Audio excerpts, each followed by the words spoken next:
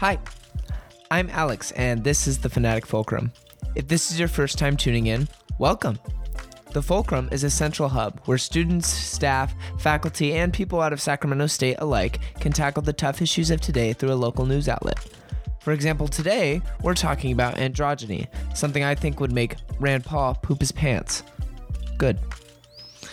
This is our 4th episode, and I plan to have our finale come out next Tuesday, December 7th. I know finals are imminent, and just like some of you wonderful listeners, I too will be locking my door and bawling my eyes out over sheer stress alone. But the Fanatic Fulcrum has been a wonderful journey, and one I am glad to have shared with all of you. Our finale will feature the local Sacramento comic book writer Brent Sands, the founder of Impound Comics. He is also the owner of that same Black-owned small business and a former Sac State student. We will be geeking out about his comics and some Marvel, Image, and DC ones from which he garnered inspiration. Today's episode, however, is one about cosplay, the practice of dressing up as characters from a movie, book, or video game, or any media, really. My guest is Jaymes Gyurics, an English major here at Sac State. Jaymes is non-binary, but it took dressing up as androgynous characters like Bruno Bucciarati from the anime JoJo's Bizarre Adventure and Mettaton EX from the role-playing video game Undertale to realize over time that they felt more comfortable not being in costume, but exuding the confidence of characters that had somewhat ambiguous genders. Jaymes also told me that the more conventions they attend, the more serious SacAnime, for example, gets about convention culture and the phrase, cosplay is not consent. Let's get into it. Well, hi, Jaymes. Thanks for joining me today. Thank you. Thank you for having me. So, you like cosplaying? Yes. To say the least. Tell me a little bit about how you started to get into it. Well, I've been cosplaying for about 10 years, but I started getting into cosplaying before I even knew what cosplaying was. So when I was probably 9, I want to say it was 9 or 10, something like that, I cosplayed as Mario and Luigi. Like, my sisters and I would dress up as Mario and Luigi and just pretend that we were on a mission to rescue the princess. I would make the buttons on the overalls, the yellow buttons, out of paper and then just tape them to a tank top. And we would just it was just fun. But the first time I started cosplaying when I really knew what it was my friend, our freshman year of high school, was having a little costume party get-together type thing, and me and one of my other friends decided that we were going to cosplay as Sherlock Holmes and Dr. Watson. So that was the first time I got a wig, I got the outfit. I didn't do any makeup because I didn't know how to do it at the time. But it was really fun. We really got into it. We did everything from the in-characterness to the cringy British accents. It was so much fun. And since then I was just kind of hooked. And then a year after that, when I turned 15, I started watching anime, and then I got even more hooked because I realized, wow, these anime characters are so unique looking, I want to dress up as them. And that's basically how I started cosplaying. Why did you fall in love? Where was the passion with it? Something about taking on this character and just getting all extra and glammed up, and it was just really appealing to me. And I guess you could say that seeing certain characters, they were sort of like my muses. So I was really inspired by just their looks and the way they acted, and that's basically where it came from, I think. Okay, so you've been cosplaying for 10 years, so you might have done quite a few costumes at this point, I assume. Yeah. Which ones, maybe top 3, which ones are you most proud of? Well, I would say that I am most proud of my Mettaton cosplay, my Bruno Bucciarati cosplay, and you know what? Quite recently, this is not even kidding, a week ago, okay, I decided I was gonna pull a nostalgic character out of the archive and do a gender bent version of him, which okay, I don't usually do gender bent characters, but I decided impulsively, I already have the jacket for this character, so I may as well just go all out. And I got a new wig and everything, so I would say that I'm proud of that just because I put it together so fast. But my Mettaton cosplay, the reason I'm really proud of that one is because it was the first cosplay that I actually made. Because the character's a robot, and so it required the making of armor, and I didn't want to spend, $150 to buy a low quality costume bodysuit thing when I could make like detachable pieces that I felt would be more authentic and robotic. And it was my first experience working with EVA foam and like covering the EVA foam with fabric and doing really intense makeup. Like, it was also my first time using face paint, and it got a lot of really positive attention at the conventions and stuff, and it became one of my favorites just because I felt like me when I dressed up as this character, because he was really extra larger than life and androgynous, and it was just, I felt like that was a part of me that I was missing a little bit. And then my other one that I'm really proud of is my Bruno Bucciarati cosplay. That one, I didn't make it, I bought it, but I'm more proud of the confidence journey. Okay. Because I never really used to compare myself to other cosplayers, but because the art style was so, like, I guess perfect and beautiful, I was really trying to strive, and like artsy, I really was trying to strive for this perfection, and I felt like my face and everything wasn't cutting it. And my introduction to this character was because this was even before I watched JoJo. I saw this beautiful cosplayer cosplaying him, and I would constantly find myself comparing my version of him with the one that they were doing. And so it took a long time. I bought the first costume I bought did not fit me. So it was too big, and I felt like I was swimming in it, and the outfits they wear are kind of like skin tight, very form-fitting, and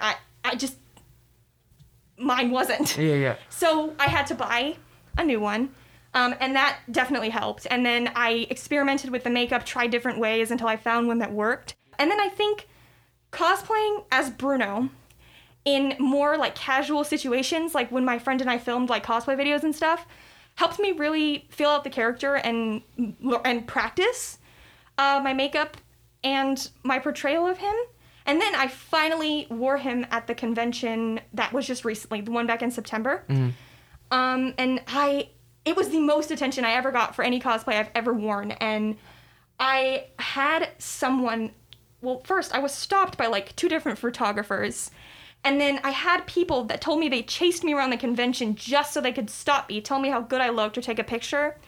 And then I had this other person, we were just passing on the escalator, and she said, "Oh my gosh, I love your Bruno. It's so beautiful." And that was the moment. I was like, I was at that peak confidence, and now whenever I put my Bruno cosplay on, I'm just like, yeah, I really like this. I feel myself in this. I like this a lot. And so it was like an epiphany, I guess you could say, when she said that, because I had been striving for that, idealized, beautified image that I created in my head. And when she commented and said I looked beautiful, I was like, okay, so I've reached my confidence finally. And that's why I'm so proud, because I'd finally reached that idealized image I created in my head. But I would not recommend striving for perfection or idealism in every cosplay that you do, because if you put effort into it, people are going to see it. Like, that's how it is. You mentioned that it was almost like a journey of self-confidence. Would you say cosplaying helps you find your identity? Yes. Mettaton. I found out later on that I read this somewhere, so I don't know how accurate this fact is, but apparently Mettaton's look and character was inspired by David Bowie.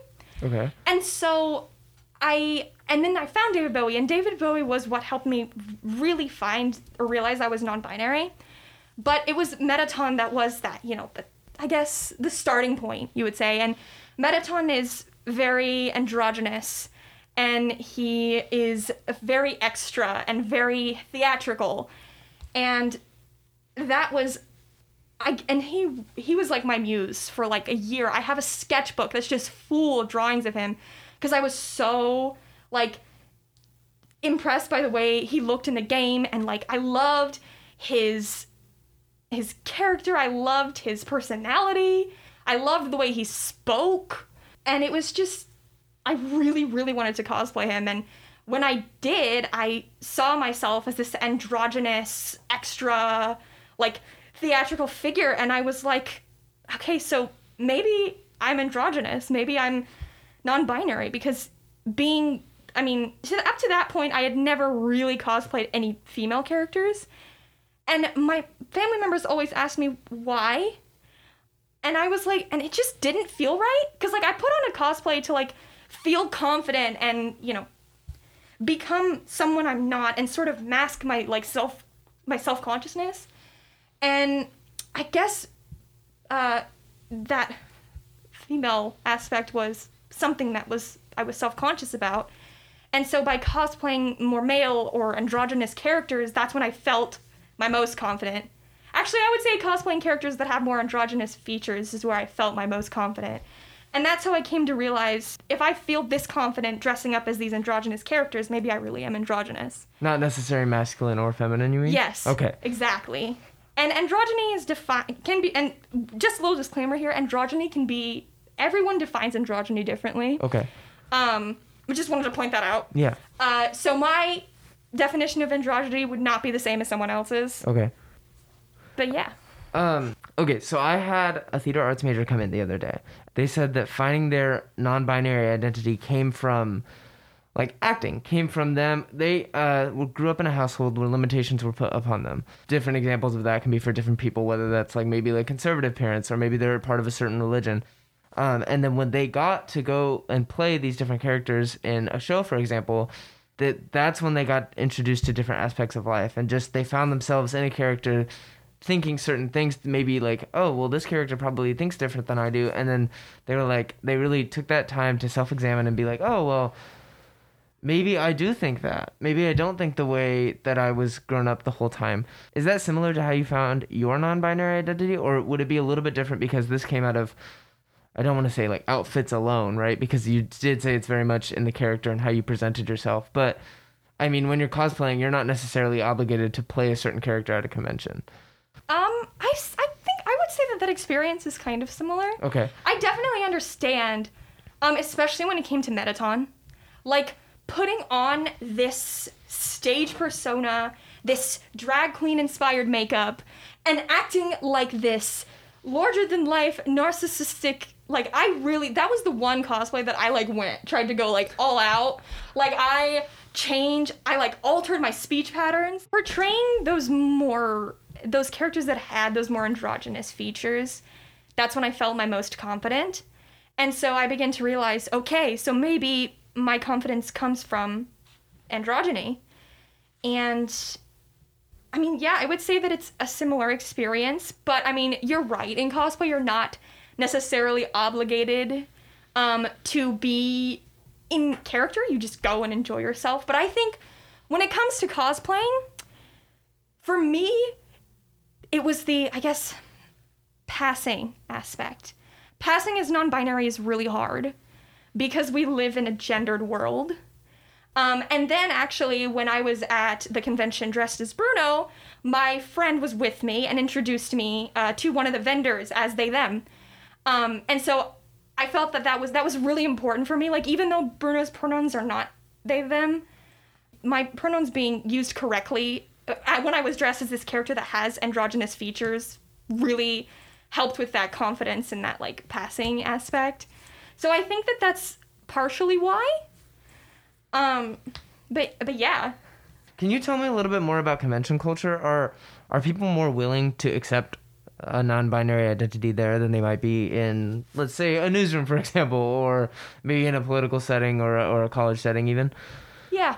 Okay. I would say so. Like, the great thing about conventions is even my grandpa took me to my first convention. Okay. And he said one thing he really liked about it was, he was like, wow, like, I feel like this was a great environment of just a bunch of nice people who love to be there and who was really open and kind and accepting. And it was just, it's definitely more accepted there, I would say. People are more understanding, more willing, I think, to be more accepting of people who are on the LGBT plus spectrum, because it's a safe space for, our community. And I think that's one of the appeals of going to things like this. Is there A negative side, I did find a lot in my research for this episode alone. I cosplayed once when I was 13. I did an Aquaman. I got one of those orange, it's like polyester shirts from, I think it was like Under Armour or something, and I took a Sharpie to it so I could draw all the scales on it. But that's been my only brush with the community, and that was almost 8 years ago. So I did look into it a little bit for our episode, and I found that phrase kept coming up, cosplay is not consent. Could you, like, just kind of, I guess, clear things out? Like, what does that mean, and why is that such a... I'm going to bring up the definition here, because Absolutely. This is arguably one of the most important things that need to have awareness spread about it. Cosplay is not consent.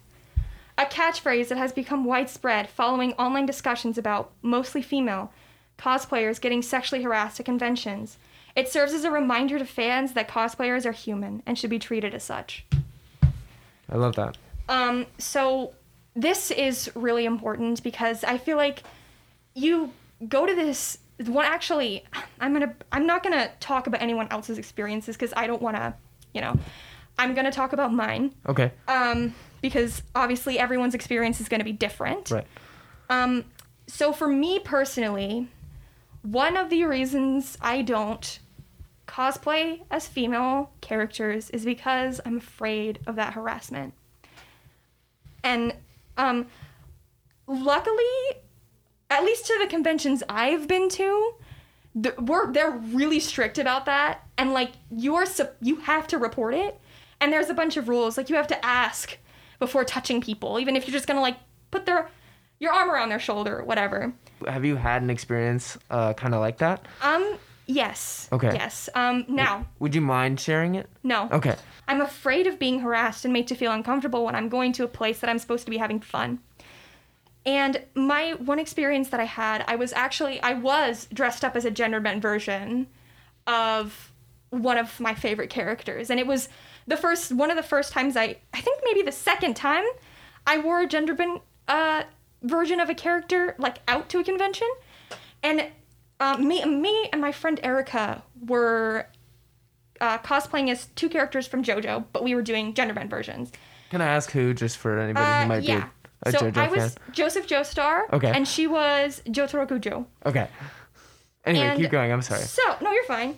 So we were just walking around the vendor hall, and we saw this dude running around, and he was just, like, being really loud and anxiety-inducing. And he was, like cutting people off and, like, stopping people and just, like, snapping pictures without asking permission. And I looked at her, and I was like, let's, like, try to lay low and, like, get out of here. Nope, he saw us anyway, and he was dressed up in a closet cosplay version of a different character. Okay. And so we were with two of our guy friends, and he ran to us, cut us off from our guy friends, and basically backed us into one of the corners, and was basically like, pose, and like already had his camera out, not even asking permission. And now that was really uncomfortable and anxiety-inducing because it was like, I need a minute to pose for cosplay pictures to look good. Like, I don't want to pose as Joseph Joestar with, all of my shopping bags. So I usually, like, put them on the ground and, like, prepare myself and, like, try to think of my pose. But I didn't have a second to think. And neither did my friend. And so we just were kind of stuck in this position, and and he just ordered us to pose. Right. She almost said something. I wish I would have said something, because that is completely disrespectful. You do not do that. Yeah. Like, you don't run up to someone, cut them off from their friends, and, like, demand that they pose for your picture already with your camera out. At least ask them, hey, can I take a picture of you? Yeah. Because, I mean, we were so uncomfortable, and we ended up trying to avoid this person for the rest of the event. If you're going to go to a convention, if you want to, I get it. It's exciting. Especially if you've never been to one, like, you love seeing all these people dressed up as characters, but you have to make sure that you respect them, because cosplayers are not just people in costumes. They're not just their character. There's a person under there who went through the time and effort to put together this outfit, and just don't make them uncomfortable. Just respect them. Luckily, SacAnime's really tried to, go down hard on this concept, and they have it posted everywhere on like billboards and stuff. And they're there so you can report if someone makes you uncomfortable. And then everybody can have a happy, fun time at their convention. Yeah. Thank you for saying that. I appreciate it. So what might be other aspects of cosplay culture that people know less about? Like, I'm talking music videos or tutorials even on YouTube. Yeah, so CMVs. CMVs and skits on YouTube. Like, CMVs, it's an acronym, stands for cosplay music videos. And that's basically, of course, when people will take a song and they'll make a video cosplaying as characters, and it's really a lot of fun. My friend and I do like make at least one a year, and it's always so much fun. And then people post them online, and you can get a following community and actually, make a career of yourself on YouTube as a cosplayer, as like a professional cosplayer. And then there's like cosplayers who will do like tutorials, like makeup tutorials and costume tutorials and wig tutorials, which are really great if you're starting out cosplaying. It's really great. That's how I started. I watched a few tutorials, and that's how I made my Mettaton cosplay, was from one of the tutorials. And it's generally a lot of fun because there's a lot of social media like stuff on YouTube especially that have to do with cosplaying, and there's skits. It's just fun. I love that. Oh my gosh. What would you say to people who want to get into cosplay but might be skeptical to do so? I'd say go for it. But if you're skeptical, I wouldn't go all out, personally, because if you're skeptical, you obviously don't know if you're going to like it or not. So I would just do something that just kind of dip your toes into the cosplay community. Maybe watch some tutorials. Do maybe a more casual or closet cosplay. You can thrift. I would 100% recommend thrifting. You can find great pieces for cosplay at thrift stores. And if you're not comfortable doing like a full character, why don't you do something like, you could do something like Disney bounding, but like for like a different thing. Like you could wear an outfit that's inspired by a character instead of like the actual character. Right. So Disney bounding, like Ariel, for example, would be like maybe some green pants, like a purple shirt with like a red hat on. Or a red wig if you want to do that. Okay. Yeah. Sorry, you've mentioned this phrase a couple times. What's closet cosplaying? Oh, closet cosplaying is basically when you pull stuff. So you don't really buy anything. You pull stuff from your closet to put together a character. Okay. Oh, I love that. Oh my gosh. That's how I started out, was closet cosplaying. Okay.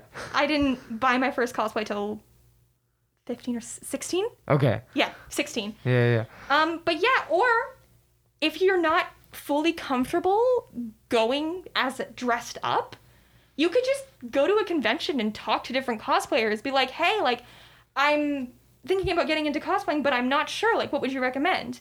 But yeah, I definitely say go for it. It's really is a great community, and it's a lot of fun. Could people go to conventions and like not wear anything? Could they just show up in regular clothes? Will they be like sent away, or will they be okay?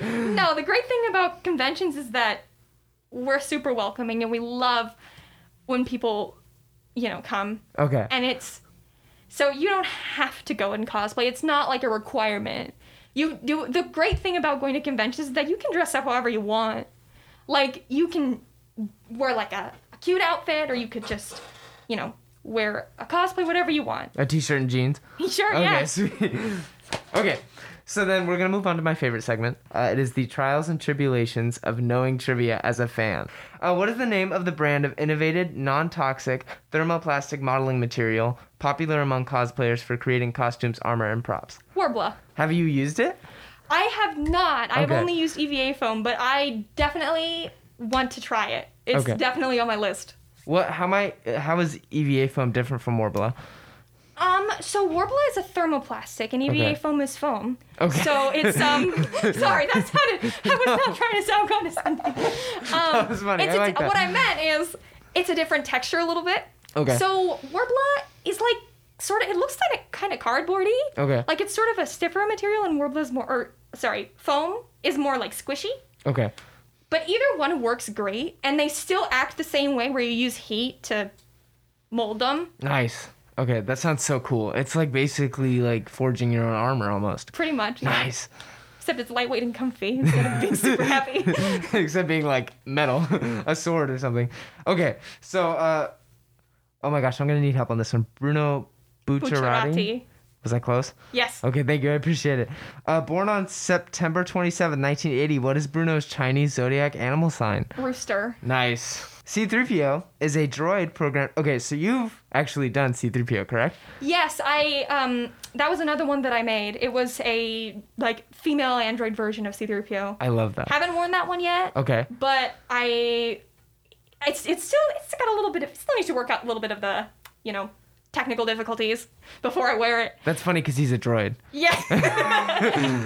C-3PO is a droid programmed for etiquette and is fluent in over 6 million forms of communication. What type of droid is he? He is a protocol droid. I love that. Do you watch Star Wars? Yes. Okay. Which is your favorite out of the 9 movies? Like in the Skywalker saga. So, C-3PO is my favorite character. He's like, I can say with confidence that he is one of my favorite characters of all time. Okay. Just because I relate. Like, there are so many characteristics of myself that I see in him. Anxious and fussy. Hello? We're very similar. But anyway, my favorite of the Skywalker saga is what is it? The last one. The Rise of Skywalker? No, the last one in the original. Oh, Return of the Jedi? Yeah, that one. I forgot the name for a second. That's but yeah, okay. I like Return of the Jedi because C-3PO, gets a little bit of a moment in there and it's nice. He's the first. Him and R2 are the very first characters on screen in any type of Star Wars media whatsoever. Oh my gosh, you're right. That is so cool. Thanks. Sorry, I'm a huge Star Wars fan. We'll have another episode on it some other time. Okay, so then, number 4, the World Cosplay Summit is an international annual event held in which country? Japan. Nice. What is glomping? That's when you, run up and, aggressively, hug someone or something? Okay. Yeah, I have here, it says it was an aggressive tackle hug.